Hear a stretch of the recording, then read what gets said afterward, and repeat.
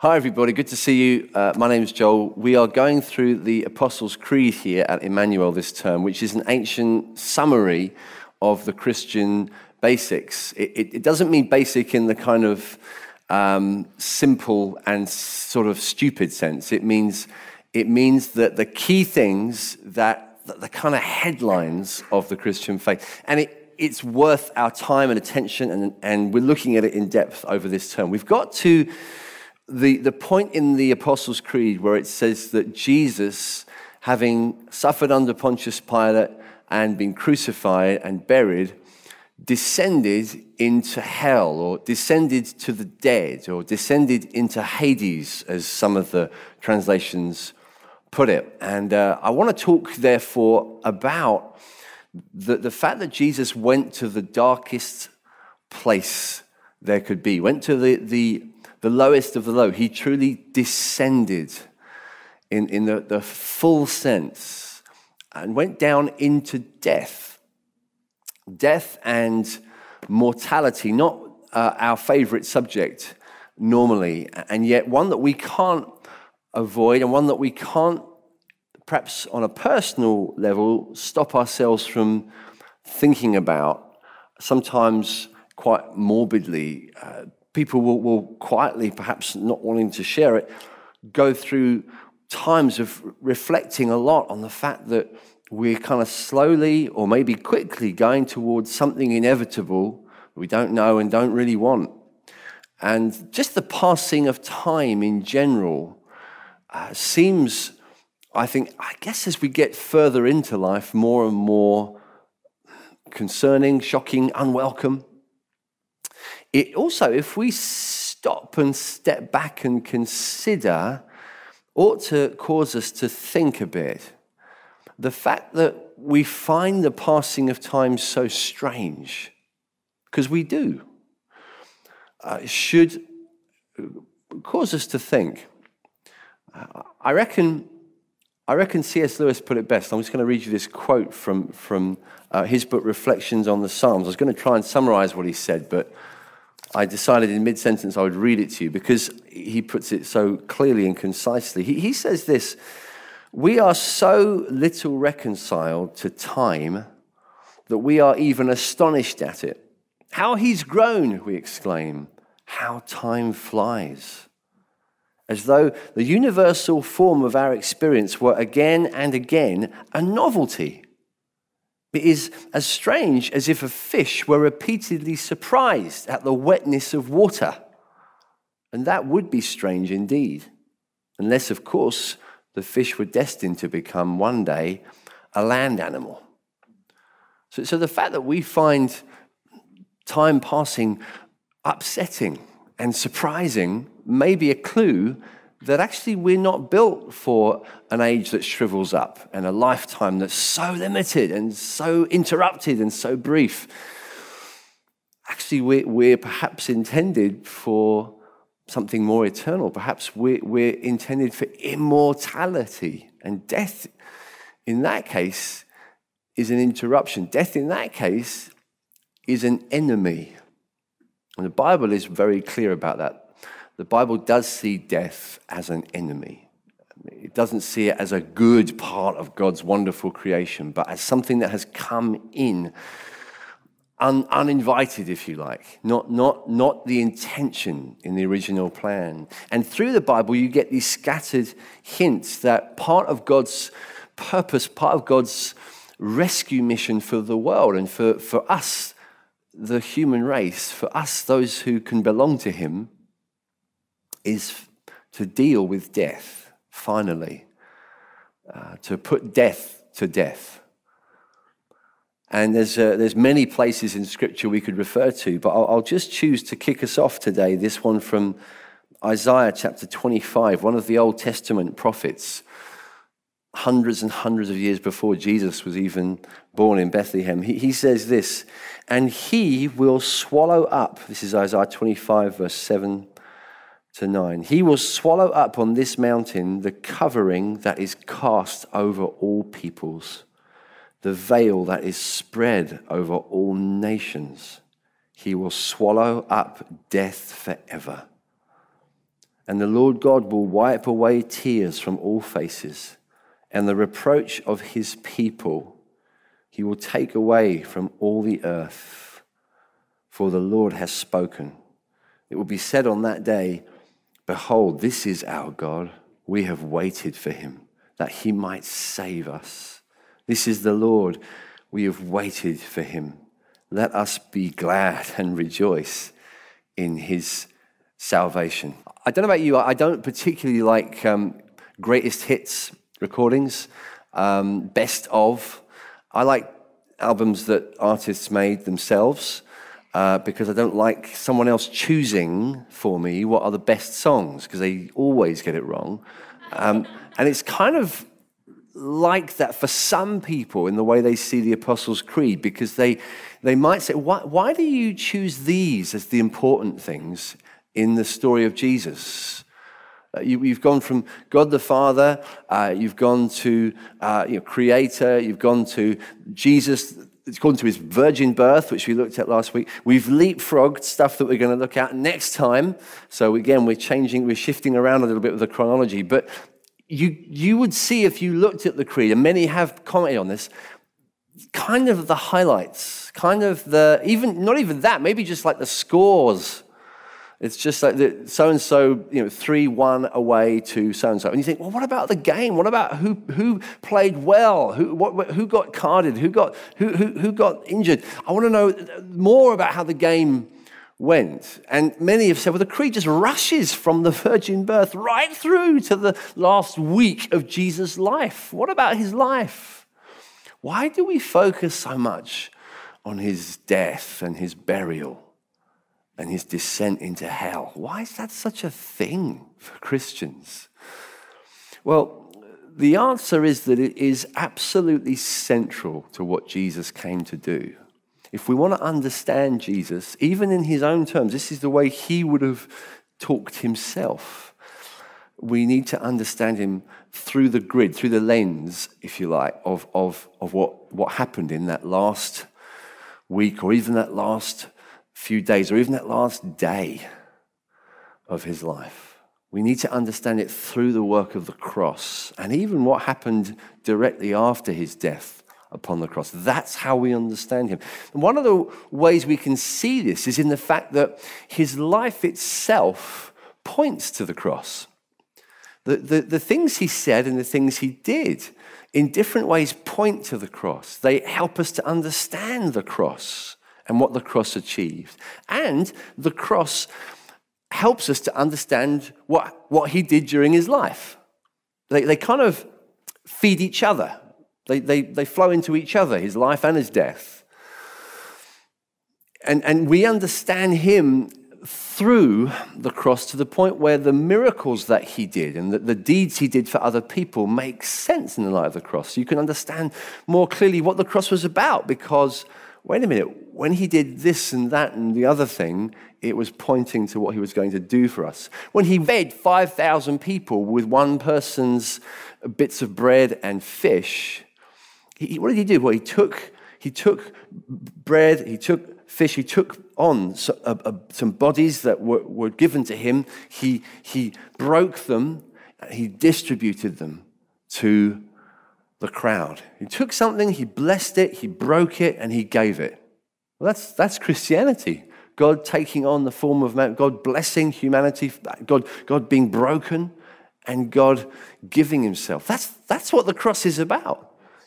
You look at the miracles and you see even that points to the self-giving, merciful, generous-hearted, kind, compassionate, bountiful, over-the-top love of God in Christ. And you see, that's what the cross is about. And when I see the cross and understand it, I actually get to be like those people that got fed on that bread and fish day in Galilee, with 5,000 who probably went to bed that night thinking, I will never forget this day. This is the most extraordinary day of my life. I got to eat magic food that got made for thousands of people out of one packed lunch. This is an amazing day. No one will ever have a day like this. This day is incredible. This is the most amazing day. My friend, if you're a Christian, if you live in the God of the cross, then actually what you have is what they had, but just multiplied by infinity. Because it's the same thing, but on a bigger scale. It's God not just feeding 5,000, it's God feeding billions. And it's not through the breaking of fish and bread, it's through the breaking of himself. And so we get to see, even in his life, hints at the death that was to be so powerful and to bring such transformation and to feed us and so many. That's why we talk about it so much. That's why Christians need to be shamelessly big about the death of Jesus. Shamelessly present it to the world. Do like Paul says, placard it, preach nothing amongst the Brightonians but Christ and him crucified. That's it. That's our message. It's at the heart of it. There's more to it, but that's at the heart of it. But I want to talk about a part of Jesus' work for us that we sometimes misunderstand or slightly skim over, and that is this specific description in the Apostles' Creed. He descended. Now, we talk about descending into hell. But like I said, some translations change it to descending to the dead or descending to Hades. I think we're going this time with descending to the dead in most of the times we're reciting it. And I'm going to explain to you why we do say this and why it's important. It's often misunderstood and often kind of brushed away for a very good reason, that we think, what do we mean by hell or Hades or the dead here? What is it referring to? What word is in mind? Is it the hell that means the place of punishment and suffering for wrongdoing that bad people go to when they die? That's the common idea of what hell is. If there is a hell, it's a place where really, really bad people go to and they suffer. And they are punished after they die. Is that what Jesus went to? After he died, after he breathed his last, he went down to a place of punishment. Well, the answer to that surely has to be no.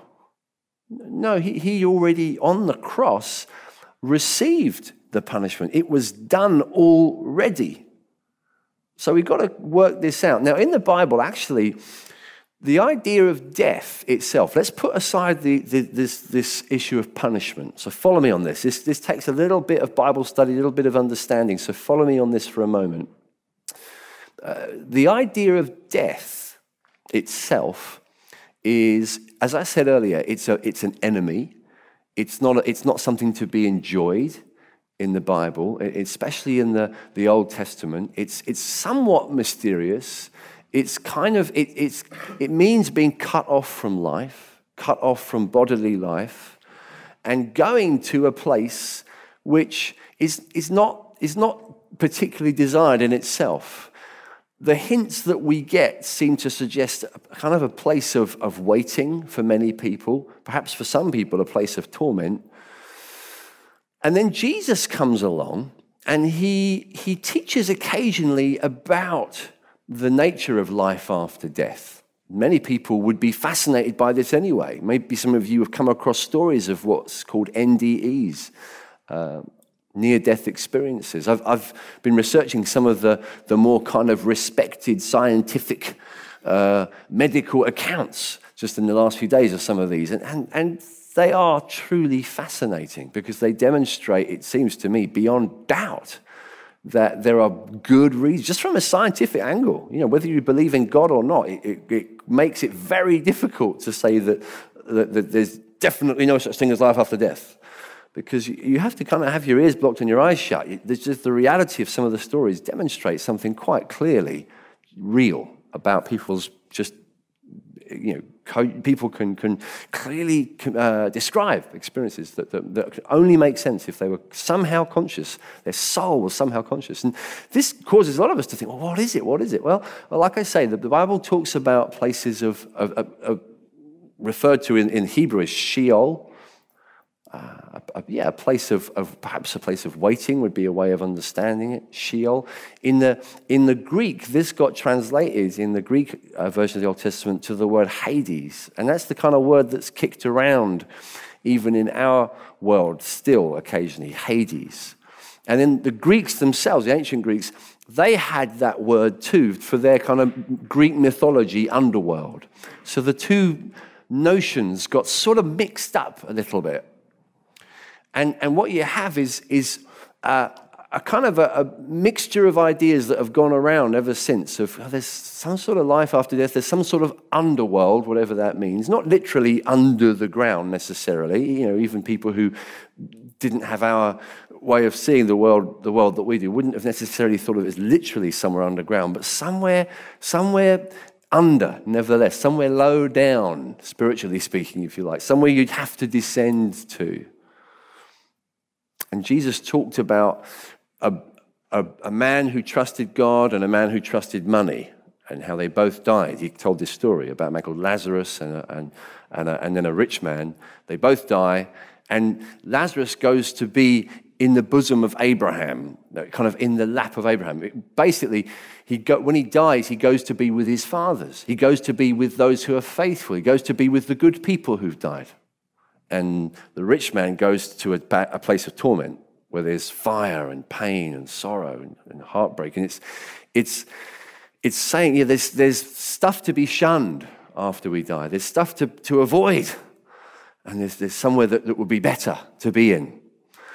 That in comparison is very pleasant in comparison, but it's still death. You're still cut off. It's neither are to be desired necessarily. Death is still mysterious and sorrowful. And you have this idea of Sheol or Hades, this afterlife, with almost like a good section and a bad section to it, perhaps. A sort of a lower place as well as a higher place. Maybe we could put it that way. And this is the kind of general view of the world that we have. There might be a sort of a paradise sense to it, but it's still, in the end, death. And death is an enemy. And it's definitely that word that the Apostles' Creed is referring to when it said Jesus descended there. It does not mean Jesus descended into a place of full-on punishment. Why? Because on the cross he had already had that.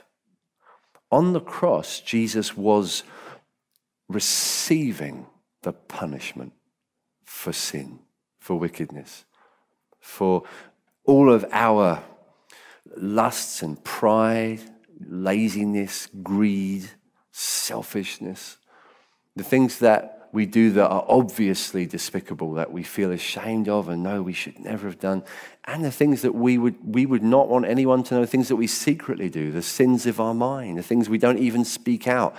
All of these sins, all of these things that we know are wrong, and sometimes we stop and can think, if I know that they're wrong, how much more wrong would they be in the sight of God?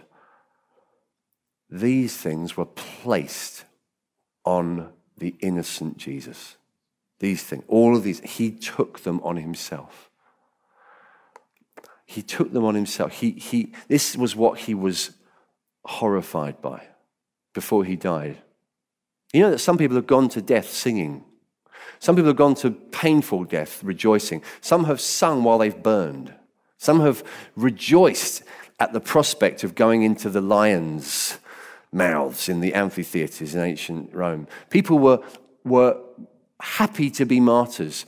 Jesus was not happy to go to the cross.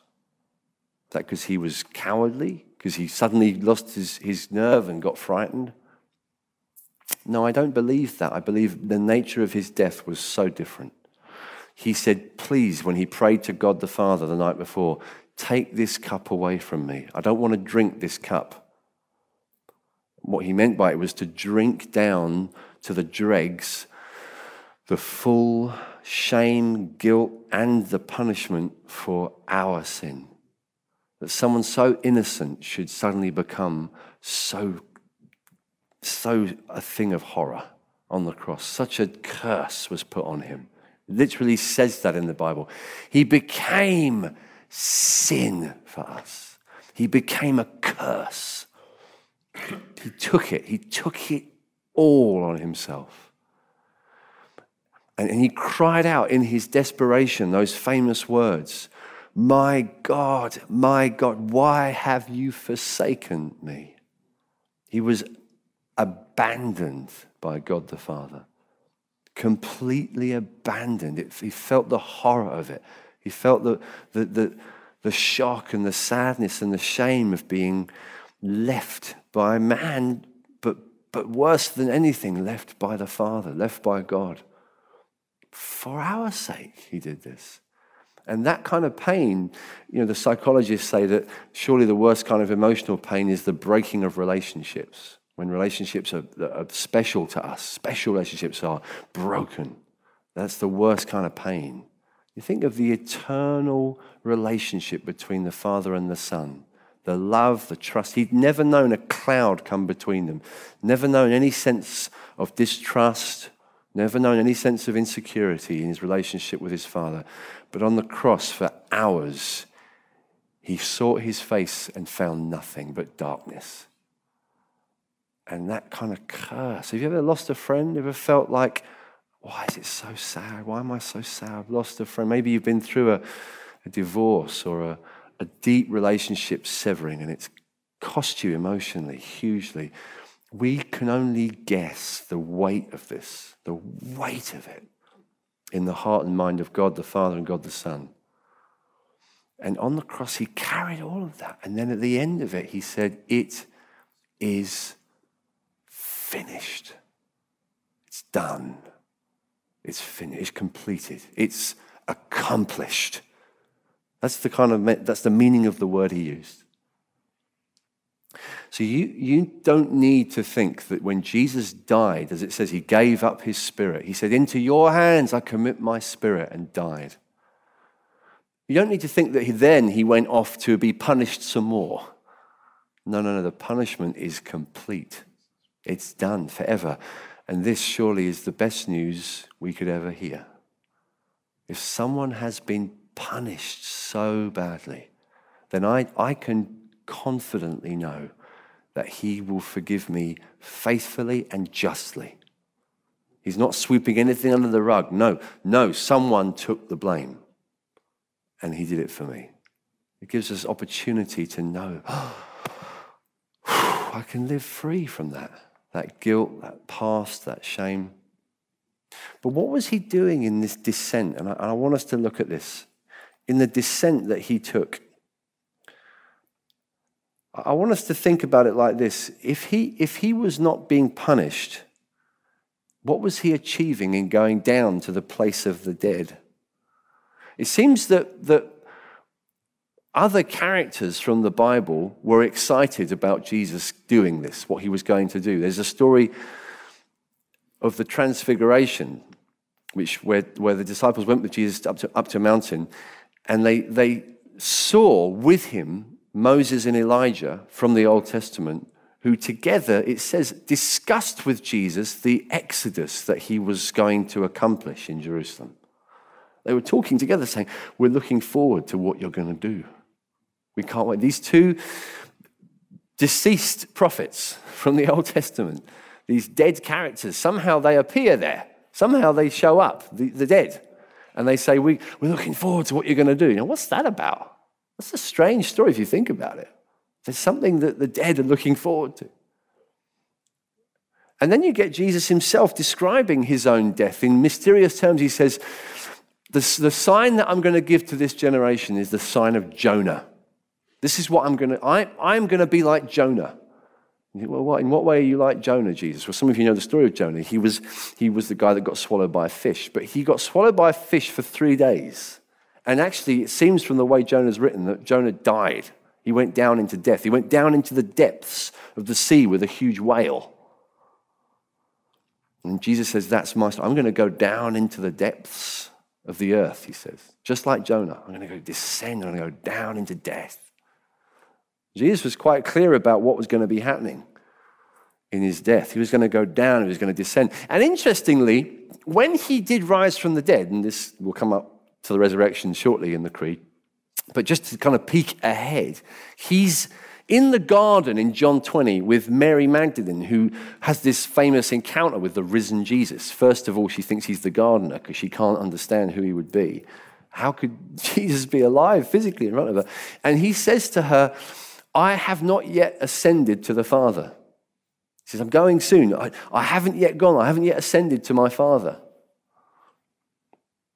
That's important to remember. What I'm saying, I'm kind of putting a few scriptures together here to help us to see that there's a big chunk in the story of Jesus' death that we can sometimes miss if we're not careful. You get to places like Ephesians 4 in the New Testament where Paul describes it a bit more. He says, therefore it says, when he ascended on high, he led a host of captives and he gave gifts to men. He's talking about Jesus ascending to be with God the Father at the right hand.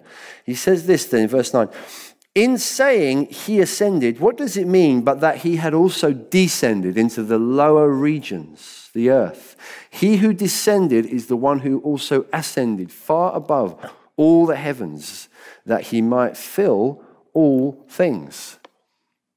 The descent of Jesus down into death was an important part, an important prelude to him being raised up to be the one that would fill all things, the one that would have authority over everything, to be the life giver over everything. And Jesus introduces himself to the Apostle John in the book of Revelation, John chapter 1. He says, he talks to him, he says, don't be afraid, I'm the first and the last, I'm the living one. I was dead, and behold, I live forevermore, and I have the keys of death and Hades. I have the keys of death and Hades. He's talking, he says, I've been there. I went through it. I was killed, crucified, buried. I died, and then I was raised, and I brought back the keys. Something about this mysterious passage of time between Good Friday and Easter Sunday, he was doing something. He was going somewhere. He was Peter, his friend, describes it a little bit. And again, this is a difficult teaching for us to completely understand because, well, we don't really have the kind of images. You know, we try and make Marvel movies or, you know, Tolkien books to kind of imagine fantastical stuff. And it's stuff that's kind of perhaps beyond our grid of reference. So we try and imagine it, I suppose. But though it's mysterious to us, we need to get the key points. And Peter points again a little bit in this direction when in his letter he says this, for Christ also suffered once for sins, the righteous for the unrighteous, just as we were saying, that he might bring us to God, being put to death in the flesh, but made alive in the spirit, in which he went and proclaimed to the spirits in prison. It's 1 Peter chapter 3, verses 18 and 19. Jesus was going to the place of the dead to proclaim the victory that he had accomplished on the cross. What he accomplished in some way that we don't understand because the closest we've got is these near-death experiences that seem so mysterious. Spiritually, he went to proclaim his victory on the cross. And having done so, he was raised up. He ascended to the right hand of the Father. Hebrews chapter 2 says, he tasted death for everyone. Now, some would say, how does this work with the thief on the cross? Jesus was crucified next to two people, and it says in Luke's gospel that one of them repented of his sins and put his trust in Jesus. And Jesus said to this thief on the cross, forgive me, or remember me when you come into your kingdom. Sorry, that's what the thief said. Jesus said to the thief, today you will be with me in paradise. So that's made a lot of people think, well, what is this about Jesus going down into hell? But don't forget, first of all, I didn't say he went down to hell, not in the sense that he went to what they would have called Gehenna, or what we might even call the lake of fire, a final place of punishment. No, he went down into Hades, and actually, by saying to the thief, you will be with me in paradise, he's basically saying, you will come with me to the place of the dead, Abraham's bosom, if you like, and we are going to take those people who have died faithful, those people who've waited like Elijah and Moses, those who've longed for my appearing, those who died trusting before I arrived, still under the power of what Isaiah describes here, the covering that is cast over all people, the veil that is spread over all the nations, this horrible enemy of death. However much they trusted in the God that set them free from slavery, set them free from Pharaoh. This was their story, is Israel. They'd been set free from horrors of all kinds. And God had saved them and rescued them and fed them and kept them and looked after them and made them promises. But they still went down into the place of the dead. They still had this sense that there was an enemy, a terrible enemy that they couldn't defeat. Maybe we won't even see this defeated in our lifetimes. And will God ever defeat this enemy? Is this enemy too great for God even? And Isaiah says, no, there'll be a day. There'll be a day when I'll rip away this blanket that covers the nations. I'll rip it away. There'll be a day when a champion will rise who will destroy even this enemy. He's coming. He's going to do it on this mountain, says the Lord. And so they waited, and some of them literally would have waited for hundreds of years in spiritual chains that we can't understand. And they were waiting for a deliverer to come and set them free, to break them out of prison. And the book of Hebrews even helps us understand it further. Hebrews chapter 10, he says, the blood of bulls and goats didn't have power to cleanse sin. Why do I say that? Well, these people, they were faithful to God, but their way of dealing with their sin, their guilt, their shame was by animal sacrifices.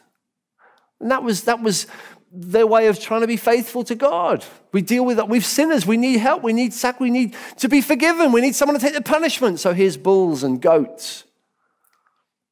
And the writer of the book of Hebrews says, it didn't have power. All it could do was point to the real sacrifice. Every bull, every goat that was sacrificed, they did it faithfully, but it only ever really pointed to the greater sacrifice to come. And that's what he came to accomplish. And so Jesus was able to say to that thief on the cross, you're coming with me. We're going to do a prison break tonight.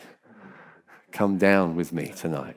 We're going to bring them, we're going to burst them out of that place. It's going to be an adventure. This is the nature of his descent into hell.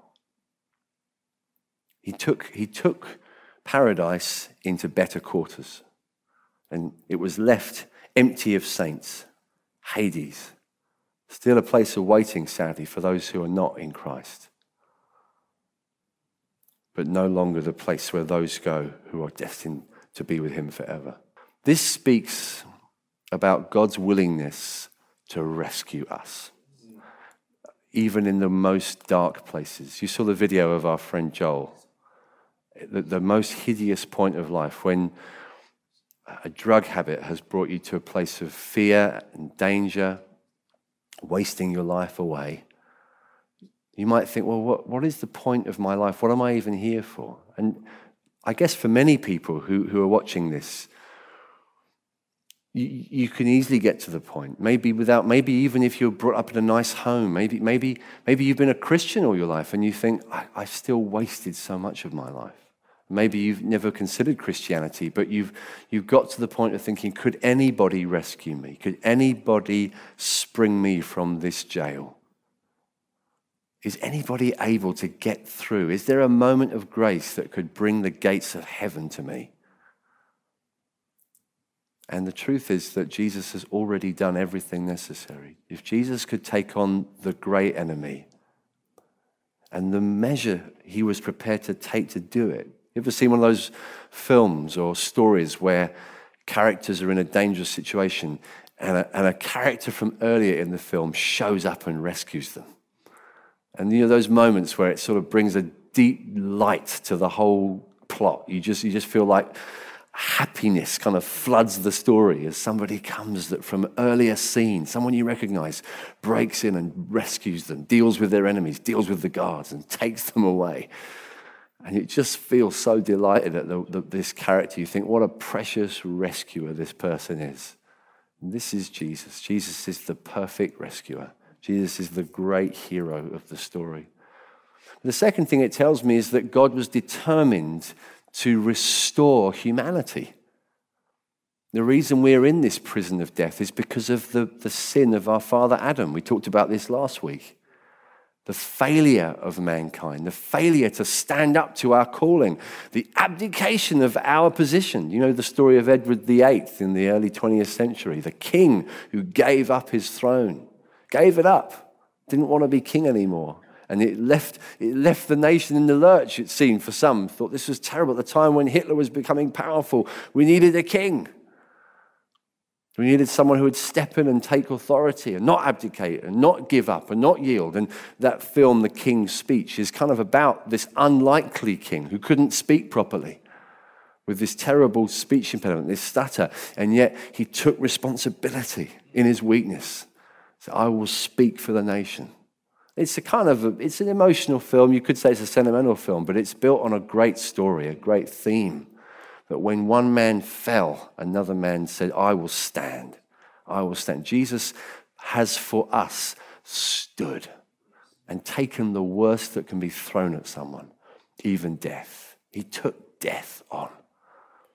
And because of him, there's dignity. Humanity has dignity, has destiny. We can hide in Christ and know we have a future. We have a future even in the reality and the horror of death. We can be confident of a great, glorious Savior. And if it means that prisoners are rescued, it means that humanity is restored, it also means death is imploded. Death is defeated. He has tasted death for everyone, as Hebrews 2 says it. So death, which is built on this foundation of Adam's failure. The power of sin is the law, as Paul says in 1 Corinthians 15. The power and the sting of death is because of sin. Because of sin, we are subject to death. And sin being defeated on the cross means that death is defeated. Death is defeated. That's why Jesus said, I am the resurrection and the life. He who believes in me shall never die. Though he may die, yet he shall live. In Christ, there's this extraordinary victory even over death. This isn't to be kind of fickle about, but the honest reality, friends, is that for the Christian, death is now a toothless enemy. It's an enemy, but it's lost its threat. The emperor has no clothes. It's not the danger it used to be for us. The early Christians, they got this. You can read the stories of the first few centuries of the church. They went through incredible persecution, violent persecution, slaughter for many. But they got into this way of thinking where they genuinely began to see it as almost light. One of the great writers of the early church, Athanasius, he said it's like watching children play with a lion. Christians with death. When you watch children, you think, if children are playing with a lion, you think, there's something wrong with that lion. There's something seriously wrong with that lion. He says, that's how it is. With church and death, we just play with the lion because there's something wrong with it. It's broken. It's been imploded from the inside. It's been taken down. Our death, all it does is it brings us to Christ. It gives us genuine hope to know, genuine peace to know that death is ultimately no more for the believer. For the believer, it's an area of confidence and hope. So the applications for us are that we need to keep rewinding the tape, you know? We need to keep replaying the video. What's your favorite last 10 minutes of a film?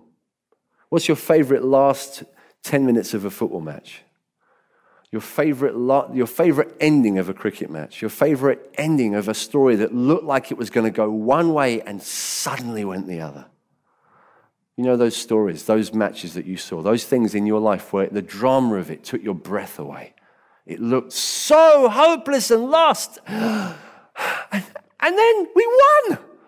And you're kind of unable to think or talk about anything else for hours. You just keep replaying it in your mind. And Christians, you must do that because the greatest turnaround that ever could be took place for you. And we're foolish not to replay the video in our hearts all the time. All the time. That's why we come to the table. That's why we sing about Jesus. We are reminding ourselves, we're standing again in the good of what he did. And it's strength to us. It keeps our souls from getting sour and getting fearful and weary. It keeps us from getting distracted. It keeps us from flirting with heavy discouragement. To know, wait a minute, these things may all be true. Death may still be there. These things are real. That's still a real enemy, death. But my Jesus has defeated him. It's a toothless enemy. I stand in the good. I replay the story. I live in this book. I remind myself of what he did for me. And it strengthens me. Practice death. So replay the video, practice your dying. What do I mean by that? I mean, a Christian is someone who in Christ has died, right? If you're in Jesus, you've gone down into death with him. So get used to it. Live that way, practice it, live in the good of it. I think of baptism. Have you been baptized? This is what you do when you're baptized. This is exactly why you get baptized. You know what baptism is? It's a coffin, it's a tomb. You say, everyone claps. We all stand around and clap. That's really sick if you think about it. People are saying, just like jumping off a tall building, I'm going to go in the water and I'm not going to come back. Well, not as the same person. I'm coming back in Christ. I'm coming back completely new. I'm embracing the death of Jesus Christ. Why? Because that's how I find life. This is new birth to me. If you've not been baptized, you need to say, I stand with Christ in death and in life. And it means the rest of your life is Christ-shaped, is baptism-shaped, death and resurrection-shaped. When you want to get angry with someone, when you want to not forgive someone, when you want to be selfish, when you want to be greedy, everything in you wants. Do what Paul said, I die daily. Die instead. Choose to die. Choose to die to your selfish, fleshly desires, your feeble, trivial, superficial concerns, your pound of flesh, your grudge, your issue with someone from the last 10 years. Die to it. It's pathetic. Die to it. It's killing you anyway. Let it die. Come up with new life. Come up with Jesus Christ into new life. And then finally, hear his voice. And this is for those of you today who've never become Christians. And some of you need to hear his voice today, terribly. The great comfort of this message is that Jesus has been through the worst places you'll ever go, including death. David in the Psalms put it like this, though I walk through the valley of the shadow of death, though I walk through the valley of the shadow of death, I will fear no evil, for you are with me. And the idea is that he's a sheep, God is a shepherd. The idea of a sheep going, you've seen these stories or TV programs of goats and sheep, going through these weird valleys, places. You think, how can they even climb that? How do they do that? And you see shepherds who know the terrain. They've been there, and they know how to get through it. Jesus, my friend, has been there. He's been through death. He's been through it. And he says in John chapter 10, I'm the good shepherd. My sheep hear my voice. Have you heard his voice? Friend, you've got to face a lion one day. You've got to face a real enemy. I remember when I was in Africa once and I was in a big park, game reserve, and there was a guide that was with us, and he had a big gun. And he said, there are lions around here. It was just after breakfast, just got up, we were camping. He said, if you just stick with me, you'll be all right. And I stuck with him because there were lions around. But I was with the guy who was confident. He knew the terrain. He had a gun. He knew what he was doing, and I was safe. Have you found that man? Have you found the person who's been through death? You found him yet? You need to find him. You need him. You need to be safe with him. He's the only place of safety. Let's pray together. Father, thank you for the power of Jesus' death and his descent into the dead. And we pray in Jesus' name that just as he has descended and we've descended in him and now been raised with him, Lord, we will know the wonder and the peace and the freedom from fear that follows. In Jesus' name, amen.